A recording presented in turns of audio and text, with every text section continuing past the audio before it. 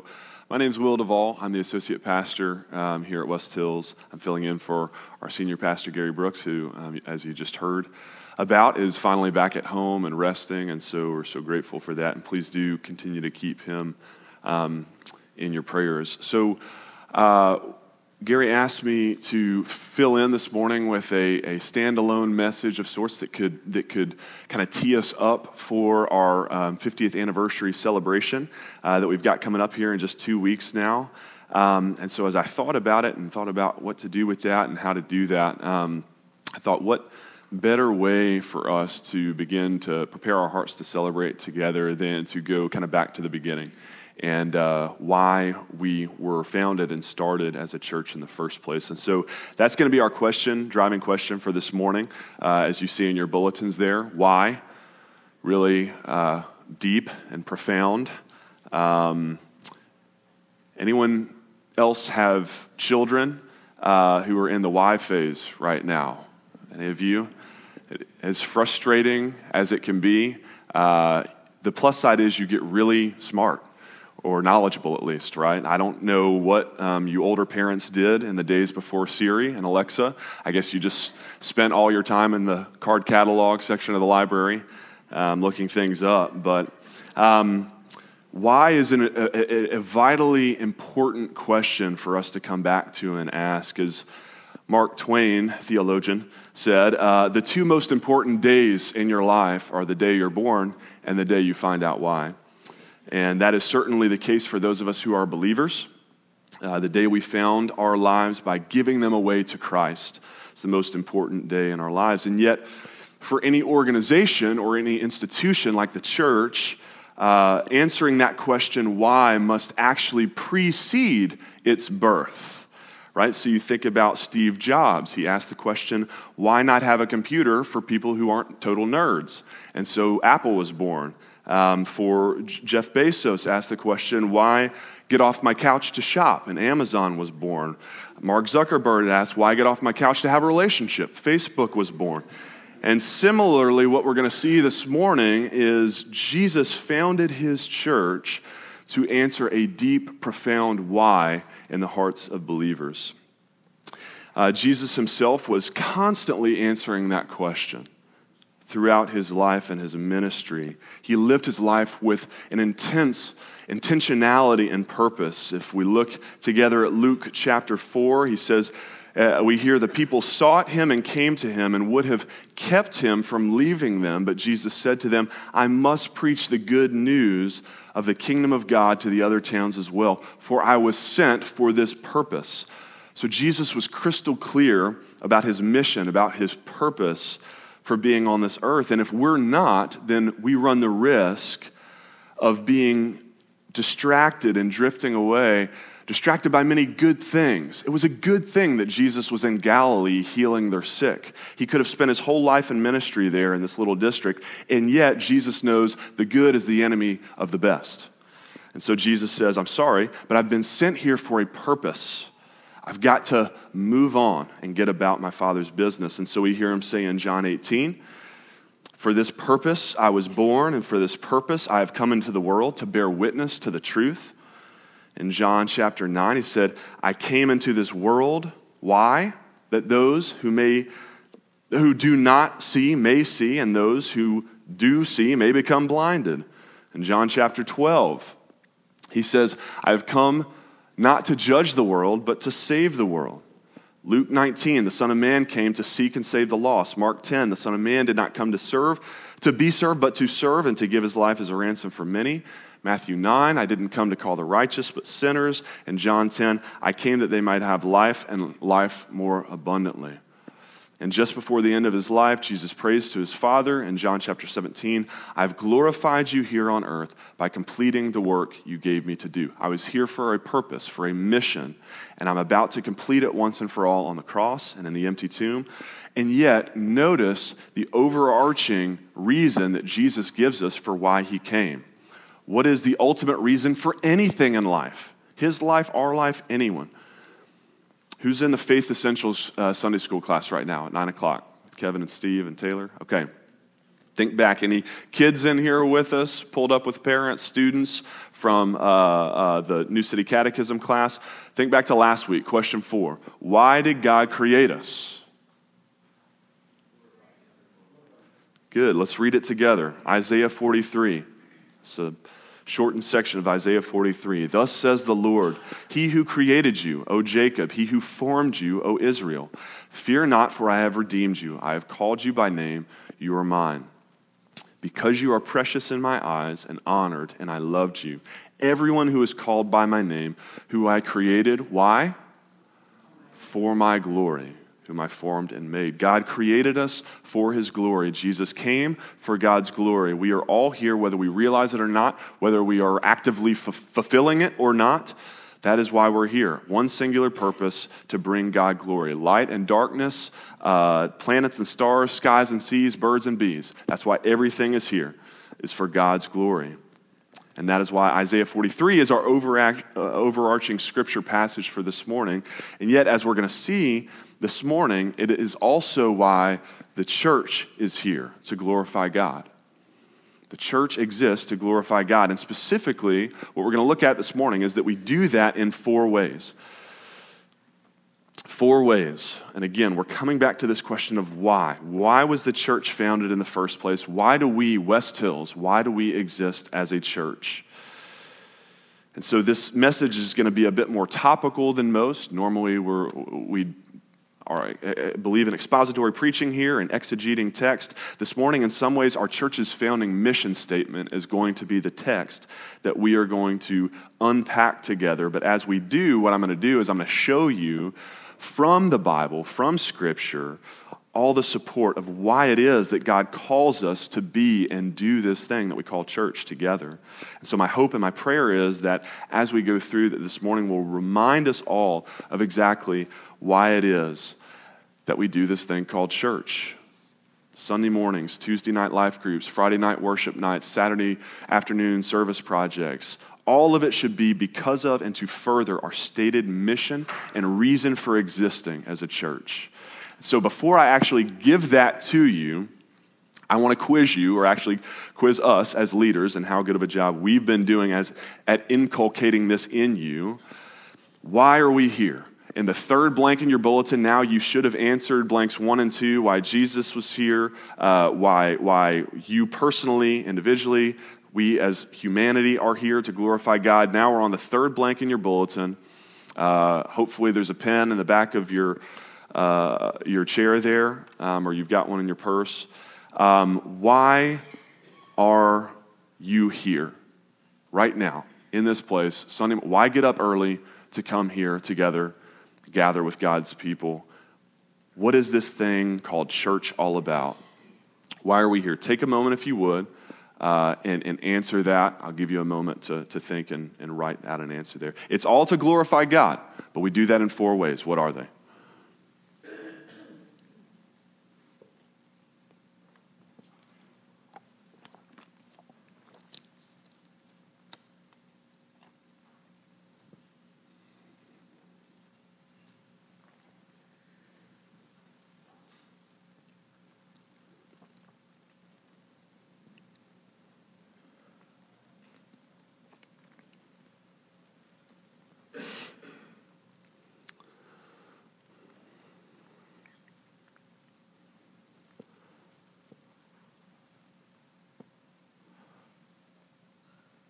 Okay, anybody ready to share? You didn't know I was going to make you share. Who wants to give it a shot? Worship God. Worship God. Yeah. Worship, preaching, fellowship, prayer. Yeah, Deb.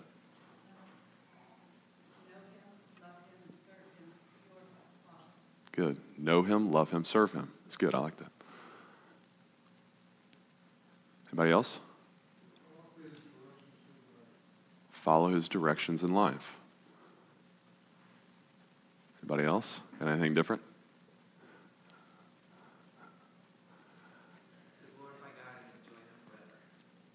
Glorify God. How? By enjoying Him forever. Good. Anybody else?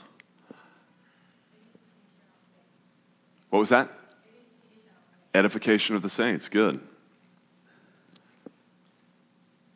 We've got a lot of pieces of it.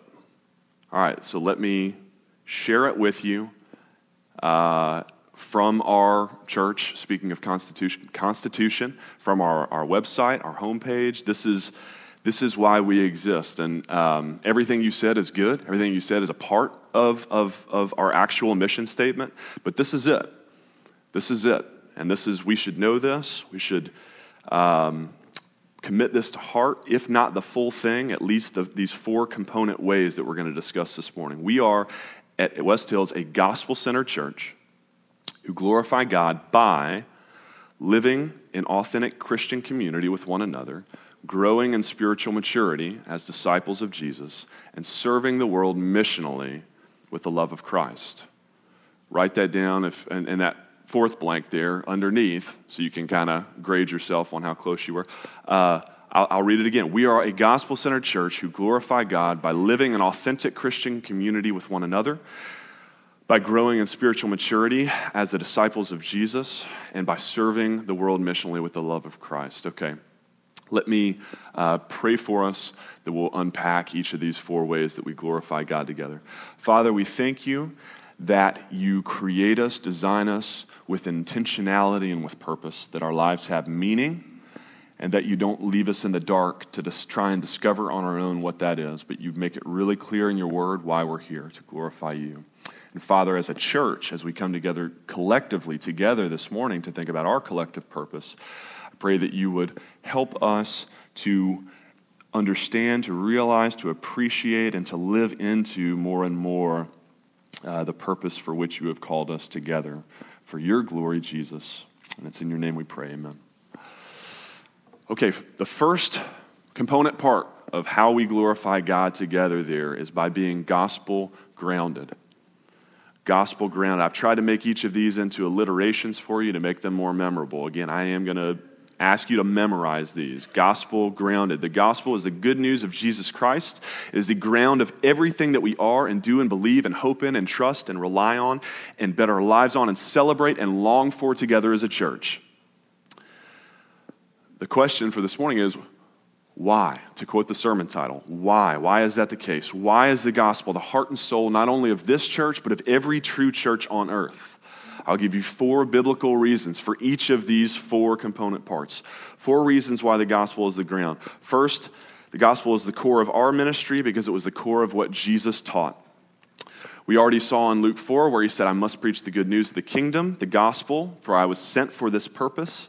This is why he came, to proclaim the gospel. Elsewhere in Luke 4, Jesus says, the Spirit of the Lord is upon me, because he has anointed me to proclaim good news to the poor. He has sent me for this purpose, to proclaim liberty to the captives, recovery of sight to the blind, to set at liberty those who are oppressed, to proclaim the year of the Lord's favor. So Jesus came to preach the good news of the kingdom. Mark 1, verses 14 and 15. Jesus came, why? To proclaim the gospel of God, saying, this is the gospel, the time is fulfilled, the kingdom of God is at hand. That's the gospel. What does that mean? We'll unpack it in a second. Jesus would teach about this kingdom of God some 85 times throughout the four Gospels, more than every other topic that he discusses combined. If he is obsessed with that gospel, with that kingdom of God, the good news, then we should be too. Secondly, Jesus not only taught about the gospel, he lived it out. He fulfilled it. He accomplished it in who he was and what he did. When he wasn't teaching, he was fulfilling. He healed the sick. He raised the dead. He fed the hungry, casted out the demons, set people free. All the things he just listed in Luke 4. Ridding this world of the kingdom of hell and Satan that we invited in by our sin in Genesis 3 and restoring it back to the kingdom that Jesus and God had originally intended it to be when they created the world. That is the good news, according to Jesus, that God's promised kingdom, his rule and his reign in and amongst his people has now actually come to earth in a fundamentally new way in the person of Jesus. He says, it's at hand. In Mark 1 there, it's at hand. Some translations say it's in your midst. The Greek reads like it's right in front of you. It's staring you in the face. It's me. your long-awaited king. I am the good news. And in his death and resurrection, Jesus would inaugurate God's kingdom on earth in the most transformative and eternal way of all, because now his kingdom isn't just something external that we experience as onlookers, watching Jesus do some pretty cool stuff. Now, Scripture tells us that the same power that rose Jesus from the dead is at work inside us. So Jesus said, you'll actually do greater things than I did. That's a crazy statement, John 14:12. But because the kingdom is something that we experience personally, internally, in our hearts, as God's reign breaks out in our hearts through the indwelling presence of the Holy Spirit, we experience his kingdom in our midst, right in front of us, inside of us. Number 3, the gospel is the core of our ministry because it is what makes the church the church. The gospel is our DNA. It is what holds us together. The gospel is the church's identity. John 3:3 says, unless we are born again, we cannot see the kingdom of God. New birth, given a new spiritual DNA in Christ. That is what makes a Christian a Christian. Augustine, the 5th century church father, talked about how in any church, the visible church, there are actually two groups of people. So amongst this group of some 25 people known as West Hills, there's actually two groups of people from God's perspective. There is the actual church, those who have been born again by faith in Christ. And then there are those who are playing church who come and gather with us anyways, but who have not yet been born again. And from our perspective, we can't, that's for God to discern the difference between those two. It's between you and God. For us, we're glad you're here anyways. We love everyone regardless. We thank God that we get the opportunity to minister to and with even people who don't know him yet and actually see them come to faith over the years through hopefully they're sitting under our teaching and preaching here at West Hills. And yet it's important at the same time to recognize that distinction.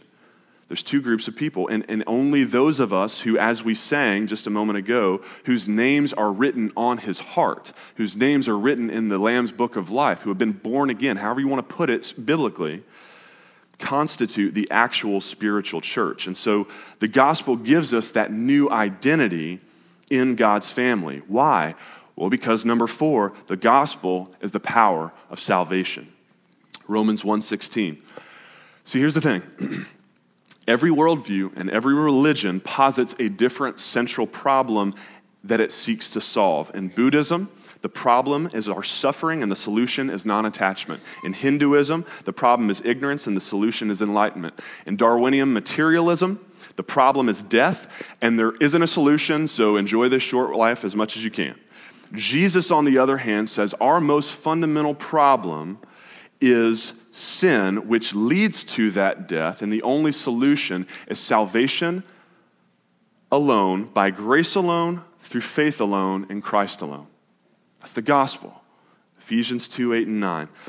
The gospel, John 3:16, that God so loved the world that he gave his only son, that whoever, what? Believes in him shall not perish, but have eternal life. That's the gospel. It calls us into this new identity. And if that is truly our condition, sinful, fallen, unworthy, and if that is truly what Christ has done for us while we were yet sinners, he died in our place to reconcile us back to the Father, then how could anything else be the center but that news? That news of the gospel and who Jesus is and what he's done for us, that will always be the center of everything for the Christian. Everything else will be centered on it, grounded in it, revolving around that truth, who Jesus is and what he's done. That is everything to us. And yet, as we're going to see, there's some circles that branch out from that Christ calls us into, that flow out of that commitment to the gospel. So the second way that we glorify God together as a church is by being community committed. Now, you're going to have to change your bulletin for me because I know I put centered in there, but then I realized it's kind of confusing because I just said we're gospel-centered, right? So the gospel is the center, literally, in the diagram. So scratch that out. I had to rush these to print because I'm filling in short notice. So scratch out centered and write in committed, community committed. Our secondary commitment to community flows out of our primary centeredness on the gospel. How so? How is it that the gospel calls us into community with one another? This is really important for us to get straight, because there's lots of people out there who fancy themselves, claim that label Christian, but who say, I don't really consider myself to be any part of a church or a denomination, and maybe they frankly don't have really anything to do, don't affiliate with other believers in any noticeable kind of way at all. These Lone Ranger Christians. But I believe Jesus is my Lord and Savior. That's all that's really important, right? What's wrong with that line of thinking and that line of practicing so-called Christian faith? I'll give you four more reasons why community is a non-negotiable for the Christian. Number one, God created us for it. I need help again from the Faith Essentials, New City Catechism people. Last week, we talked about why God created us. Now let's do the other question. How did God create us? How? In his image. Good. Teachers paying attention. In his image. Genesis 1:26. But that pronoun is misleading. Because what does God himself actually say in Genesis 1:26? Let us make man in our image. But we don't say God created us in their image because we're nervous about polytheism. But in some ways, that would be more true to Scripture and what God actually says in the text, right? We learn in that one phrase the three most fundamental things about what it means to be human. Number one, God created us. Let us make man. We are not happy accidents. We are the purposeful designs of a personal creator God. Number two, we are created in God's image. Let us make man in our image.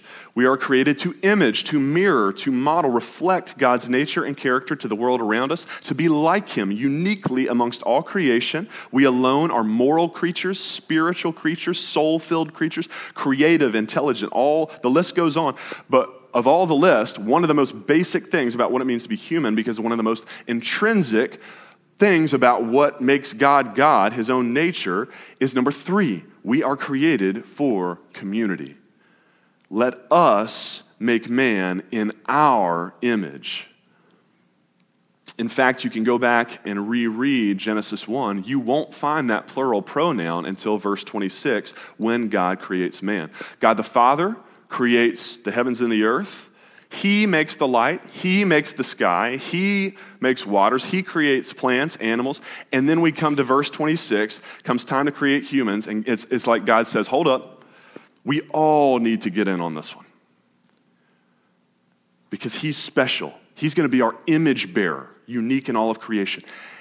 And so this is a communal creative work, endeavor, community, relationship. And that is the first thing in all of Scripture that God says is not good as well in chapter 2. Before we even get to the fall, what's the first thing that God says is not good in creation? For him to be alone. Genesis 2:18. So you're welcome, ladies. You can be glad that we guys get lonely without you. That's why you were made. Made for relationship. We were both made for relationship. And I don't care how introverted you are. I'm an introvert. You will shrivel up and die outside of relationship. Almost literally. Almost. Right? Obviously, socially, you do. Psychologically, you go crazy, solitary confinement. But look at the research. The number one predictor of lifelong longevity is what? Diet? Nope. Exercise? Nope. What is it? It's your relationships. Social connectivity is what the research calls it. We were designed for it, and we die without it. Number two, Jesus modeled and expected community and relationship for us. As Christians, we pattern our lives after Jesus. And how did Jesus live his life? He lived in community with others, 12 dudes, 24/7.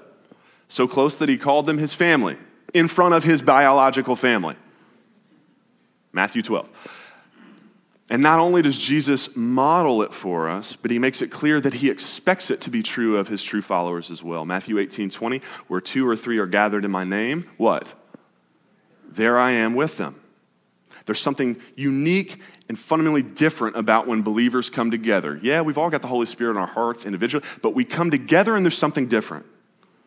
Matthew 22, teacher, what's the greatest commandment in the law? Jesus said to him, love the Lord your God with all your heart, mind, soul, strength. And second is like it, you shall love your neighbor as yourself. Think about that for a moment with me. The guy asked him for the single greatest commandment, right? What else could be even on par, could even be in the same realm of conversation as loving God? Apparently for Jesus, loving each other is such a close number two that it demands being listed as an honorable mention. Why? Well, pulling some analogies this morning, without having multiple children myself, I can only hypothesize that as much as I love Ellery, my daughter, nothing will bring me greater joy than watching her future younger siblings, who I will also love, appreciate her and love her that much too, to watch them share love between them. John 13:34 and 35 says, a new commandment I give to you, that you love one another just as I have loved you. You are also to love one another. By this, all people will know that you are my disciples if you have love for one another. So it's not just his commandment, it's the best evangelism strategy too. You can go on all the missions trips you want, pray for your lost loved ones, but the best way, most effective way to reflect God's love to the unbelieving world, according to Jesus, is to love and do life with a bunch of people who, frankly, outside of the gospel that unites us, we have no reason being together. Right? I mean, I would just be completely honest with y'all. I have so little in common with some of y'all that I walk away from some conversations just laughing. Like, God, only you could make me spiritual family with him, with her. I mean, we had nothing outside of the gospel, and yet that's exactly what he does, right? Because the gospel is the strongest glue there is. And the more different we are, and yet the more united we are in spite of it, the greater our witness is to the outside world of the power and the strength of the gospel. The more glory God gets from that. And lastly, at the end of his life, Jesus' final prayer in John 17 is what? I ask also for those who will believe in me, that they may all be one, just as you, Father, and I are one. Me and I and you. Jesus prays that his church would be united together as he is with the Father. The Trinity is Jesus' analogy for how unified we should be. High bar? And that's how God calls us in the kind of relationship he desires. But he wants nothing less for us. He wants us to be that unified around the gospel cause. Number 3, community is necessary for practicing all of the one another commandments of the New Testament. So I'm going to fly through these. Jesus' command to love one another is just the tip of the iceberg as far as what the New Testament calls us to be and do for one another. Here is just a shorter, abridged list. See if you can scribble all these notes out as we go. Mark 9, be at peace with each other. John 13, wash one another's feet. John 13, love one another. We just looked at that one. Romans 13, love one another. Romans 12, be devoted to one another. Honor one another. Live in harmony with one another. Romans 14, stop passing judgment on one another. Accept one another, instruct one another, greet one another with a holy kiss. When you come together to eat, wait for each other, have equal concern for each other, serve one another in love, carry each other's burdens, don't bite and devour each other, don't provoke and envy each other, be patient, bearing with one another, be kind and compassionate to one another, forgive one another, speak to one another with psalms, hymns, spiritual songs, submit to one another, consider one another better than yourselves. Do not lie to each other, bear with each other, forgive one another, teach one another, admonish one another, make your love overflow for each other, encourage one another, build each other up, encourage one another daily, spur one another on towards love and good deeds. Do not slander one another, don't grumble against each other, confess your sins to each other, pray for each other, love one another deeply from the heart, live in harmony with one another, greet one another, offer hospitality to one another, serve one another, clothe yourselves in humility towards one another, and love one another. I thought about trying to do it in one breath, but y'all would have had to carry me off in a stretcher. 44 one another's in the New Testament. And friends, we can't follow a single one of those alone. Every single one of them requires that we live in community with fellow believers. So can you be a Lone Ranger Christian? I mean, not without breaking a whole lot of commands in God's word, intentionally, consciously, knowingly. Number 4, lastly, there is the practical fact why we live in community, that you personally need it, we as a church need it, and the world needs the witness of community. So, I've run out of my time on the community one. If we pass the mic around the room, though, I bet every single one of you could share a story of a time that you desperately needed a helping hand, a big favor, a listening ear, a shoulder to cry on, a word of encouragement, a word of rebuke, advice on a personal problem. You needed something, financial help. You needed something from someone, and your Christian community came through for you. And hopefully you could also share a story where you were able to do that and come through for someone else. We need each other, practically, desperately sometimes. We need each other. We've got to be able to count on each other. And the world desperately needs to see us coming through for one another, because they don't have that. The world doesn't have a paradigm for this. The world has, I scratch your back, you scratch mine. The world has, I take care of you out of obligation to pay you back or to store up relational credit for when I need to make a withdrawal, when I need a helping hand later. But we love selflessly, without motive, without giving out IOUs, because that's how Jesus loved. That is our witness to the unbelieving world and to one another. The third way that we glorify God as a church is by being discipleship-driven. In our mission statement, by growing in spiritual maturity as disciples of Christ. Why does this bring God glory? 4 reasons. Number 1, because imitation is the sincerest form of flattery. I asked Ellery the other day, "Baby, what do you want to be when you grow up?" She said, "I want to be a pastor like Daddy." So we're going to have that conversation one day if it comes to that. But I mean, gosh, talking about bringing tears to my eyes. What could make me more proud, bring me more joy as a father? And friends, that is how our Heavenly Father feels when we prioritize our growth in spiritual maturity, becoming more like Jesus. Father, I just want to be more like you. Number 2, it's how we obey God's word. God actually commands it. Matthew 5, "You're the light of the world, so let your light shine before others, so that they may see your good works and give glory to your Father who is in heaven." The more we grow in our knowledge and love of Him, the more light we produce, the more opportunity we give others to see Him at work in us and to give God glory. Ephesians 4, "Build up the body of Christ until we all attain to the unity of faith and of the knowledge of the Son of God, to mature manhood, to the measure of the stature of the fullness of Christ, so that we may no longer be children. Rather, we are to grow up in every way into Him who is the head, into Christ, who makes the body grow, so that it builds itself up in love." Build up, attain to maturity, don't be children, grow up. These are imperative verbs. It makes me a proud father to watch Ellery use the potty all by herself, to drop her off at school. She can go to school by herself, feed herself at lunch now. I'm proud of her maturity. So too our Heavenly Father gets glory from us growing up, becoming more into the people that He's created us to be. Number 3, it's how we follow Jesus' own example and teaching. This is how we follow Jesus' example. Luke 2 says, "And the child, Jesus, grew up and became strong, filled with wisdom, and the favor of God was upon him." Even Jesus had to grow up.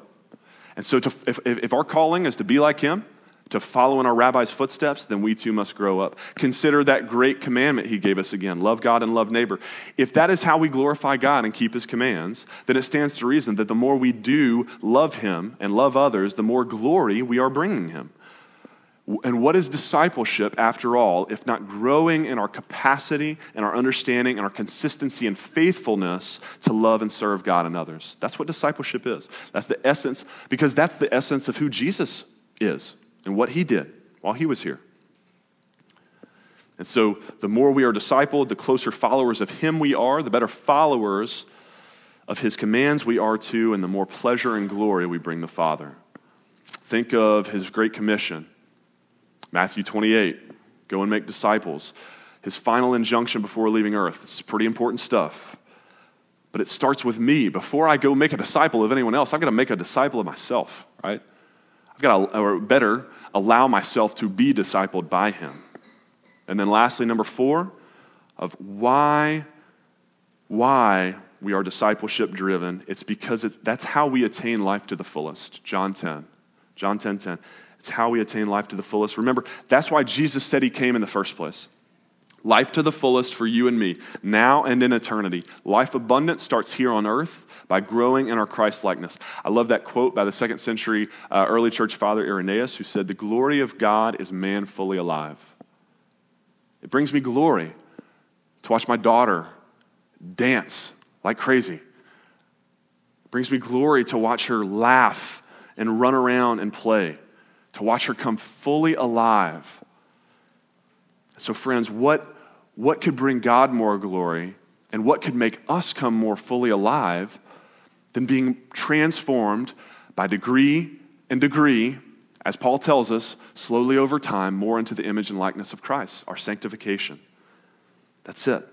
That's how we glorify God.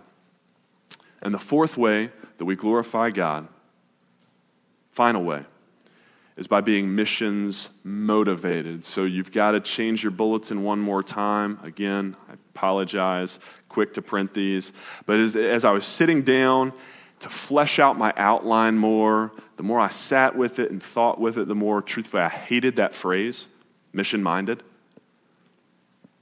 I'm kind of glad I put it in there because it gives me an opportunity to address it now.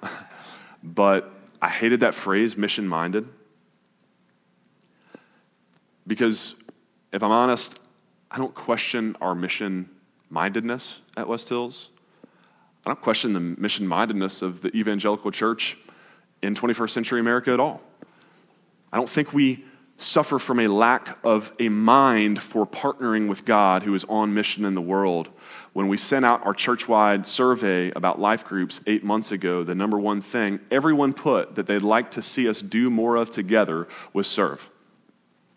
Be on mission. The focus group that took the NCD survey 4 months ago, everyone said they wanted West Hills to be a church known for its commitment to missions. We are plenty missions-minded. The question is, are we missions motivated? Are we missions moved? Motivated enough to move out of our comfort zones, roll up our sleeves, and get our hands dirty. I'm so glad that the Mashburns are here this morning. I'm so glad they showed you that video. I should probably just shut up right now and re-show the video again. Because truthfully, someone should get motivated, moved this morning by those aren't stats. They're not stats for you, are they? You see faces when you see those numbers of unreached people groups, unreached people, that should move us. And don't mishear me. There's tons that we can and should celebrate together. We support 12 missionaries in 10 different countries as a church who are spreading the gospel and healing the sick. Some of you serve weekly outside the walls of our church. We finally got about half of our life groups now who are committed to regularly serving with some outside organization together as a life group. Praise the Lord. This is exciting stuff. God is doing great things in the lives of his people at West Hills. And yet, the question for us this morning is, could we do more? Some of you are nodding. All of you should be. Yes. I hope this doesn't feel like it comes from a place of legalism or obligation. For me, it comes from a holy discontent. We can do more. We should want to do more. And here are 4 reasons why. 4 reasons why we serve the world missionally with the love of Christ. Number 1, because God loves the world and we should too. God so loved the world that he gave his only son. Can you fathom loving estranged sinners that much? I cannot. I think I've used this analogy before, but I'll do it again. To be brutally honest, I would not give my daughter, Ellery's life, for any one of you. I'll just be honest. If that offends you, I'm sorry, but I'm not sorry. I wouldn't give her life for any. In fact, I wouldn't give her life for all of you. If my wife stepped out of the room, then I think I could say this. I wouldn't give my life for all of you. I mean, gun to my head, you've got to pick your only child or all of West Hills. I'd say hey to Jesus for me. I will see y'all in heaven. And maybe that makes me a bad pastor. Maybe that makes me selfish. Maybe that makes me not a close enough follower of Jesus. Maybe I should be willing to do that for y'all. But I just tell you, I'm not there yet. I'm not that sanctified. She is my only child. That is how much God loves us. He did that for us. And so what is our response? 1 John 4:19. We love because he first loved us. We serve the world missionally with the love of Christ. That means meeting physical needs, packing meals to send to starving kids overseas like we did yesterday. It means packing boxes for Operation Christmas Child as we're prepping to do here in the coming month. But because Jesus met physical needs, that's what we do. But because Jesus says the more difficult and more pressing need is a spiritual need, first and foremost for us, it's always in the service of meeting spiritual needs. What does Jesus say? Matthew 9, before he ever bothers with the paralysis of the guy on the mat, take heart, son, your sins are forgiven. That's primary. It's first. Then afterwards, he's like, oh, you want me to meet his physical needs too? Okay, if that's what you need to be proven that I am who I say I am and I do what I say I do, but the more pressing, urgent need is the spiritual. And if you want to know how important this final and fourth facet of our mission statement is to God, consider this analogy. I'll stick with it.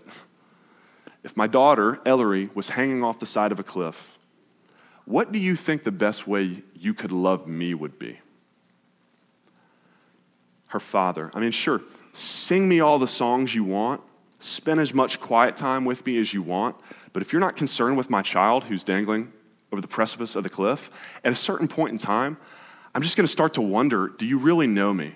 And do you really have a heart that beats after my heart? These are my children who I love. I desire that none should perish, but that all should come to repentance.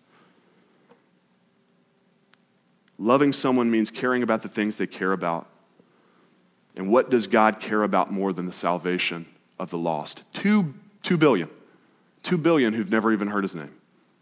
That should motivate us, move us. Number 2, we follow Jesus by serving and loving like he did. We need look no further than the missional statements of Jesus. We've already previewed John 9, I came into this world that those who do not see may see. John 12, I came to save the world. Luke 19, the Son of Man came to seek and to save the lost. Mark 10, the Son of Man did not come to be served, but to serve, to give his life as a ransom for many. I came for sinners. I came that they might have life and life more abundant. Yes, we follow Jesus when we love one another in community. Yes, we follow Jesus when we grow in our Christ-likeness through discipleship. But what is more Christ-like than loving and serving the world missionally? That's how we do it. That is our discipleship. That's why in the Venn diagram that I worked on so long for y'all, can we throw that up? I worked on that a lot. That's why there's overlap in all of the circles, right? They all overlap because you cannot be discipled and grow in your faith without loving and serving, caring for the lost and the broken. That is precisely how we do it.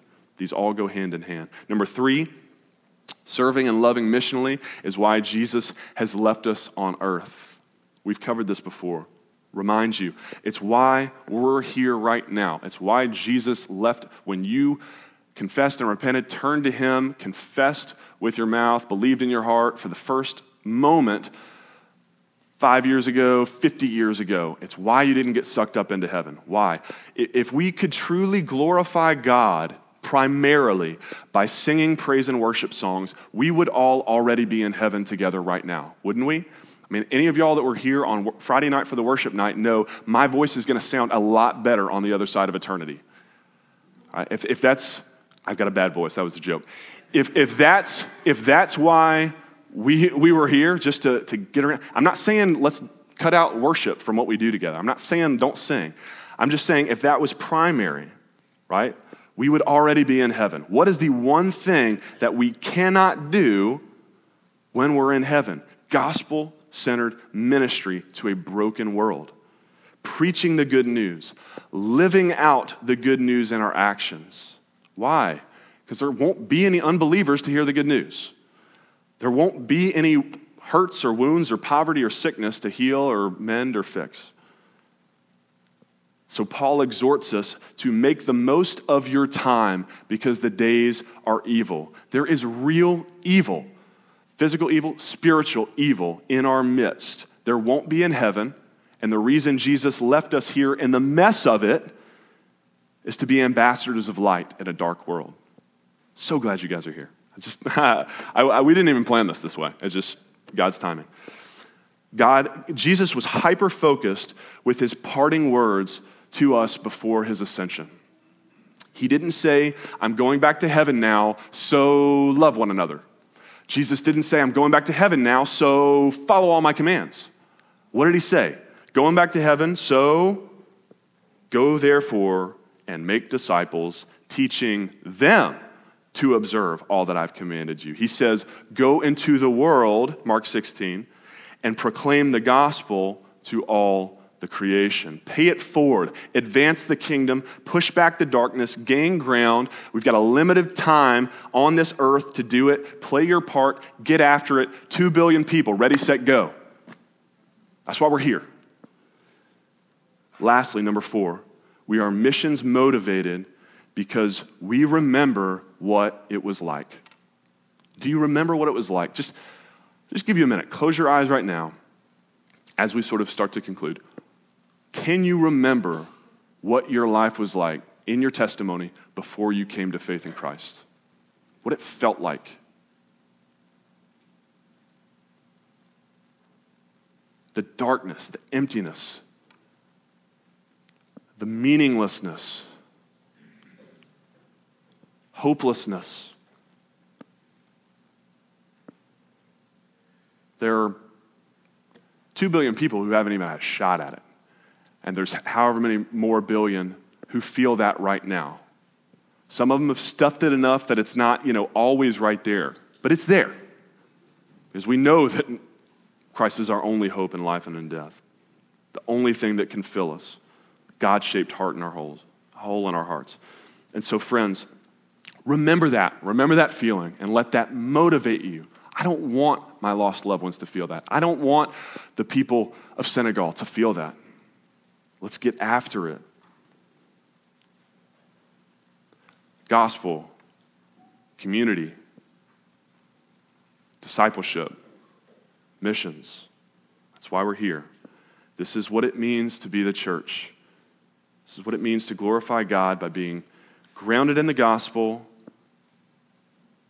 the foundation of our commitment to community, discipleship-driven, missions-motivated. So the next time I quiz you, or better yet, the next time one of your friends asks you, why do you bother getting up early on Sunday mornings? What are you going to say? Gospel-grounded, community-committed, discipleship-driven, missions-motivated. Got it? All right. Let's pray.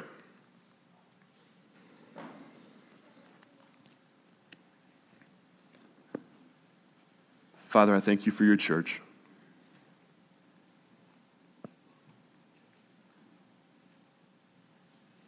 Jesus, I thank you as our denomination's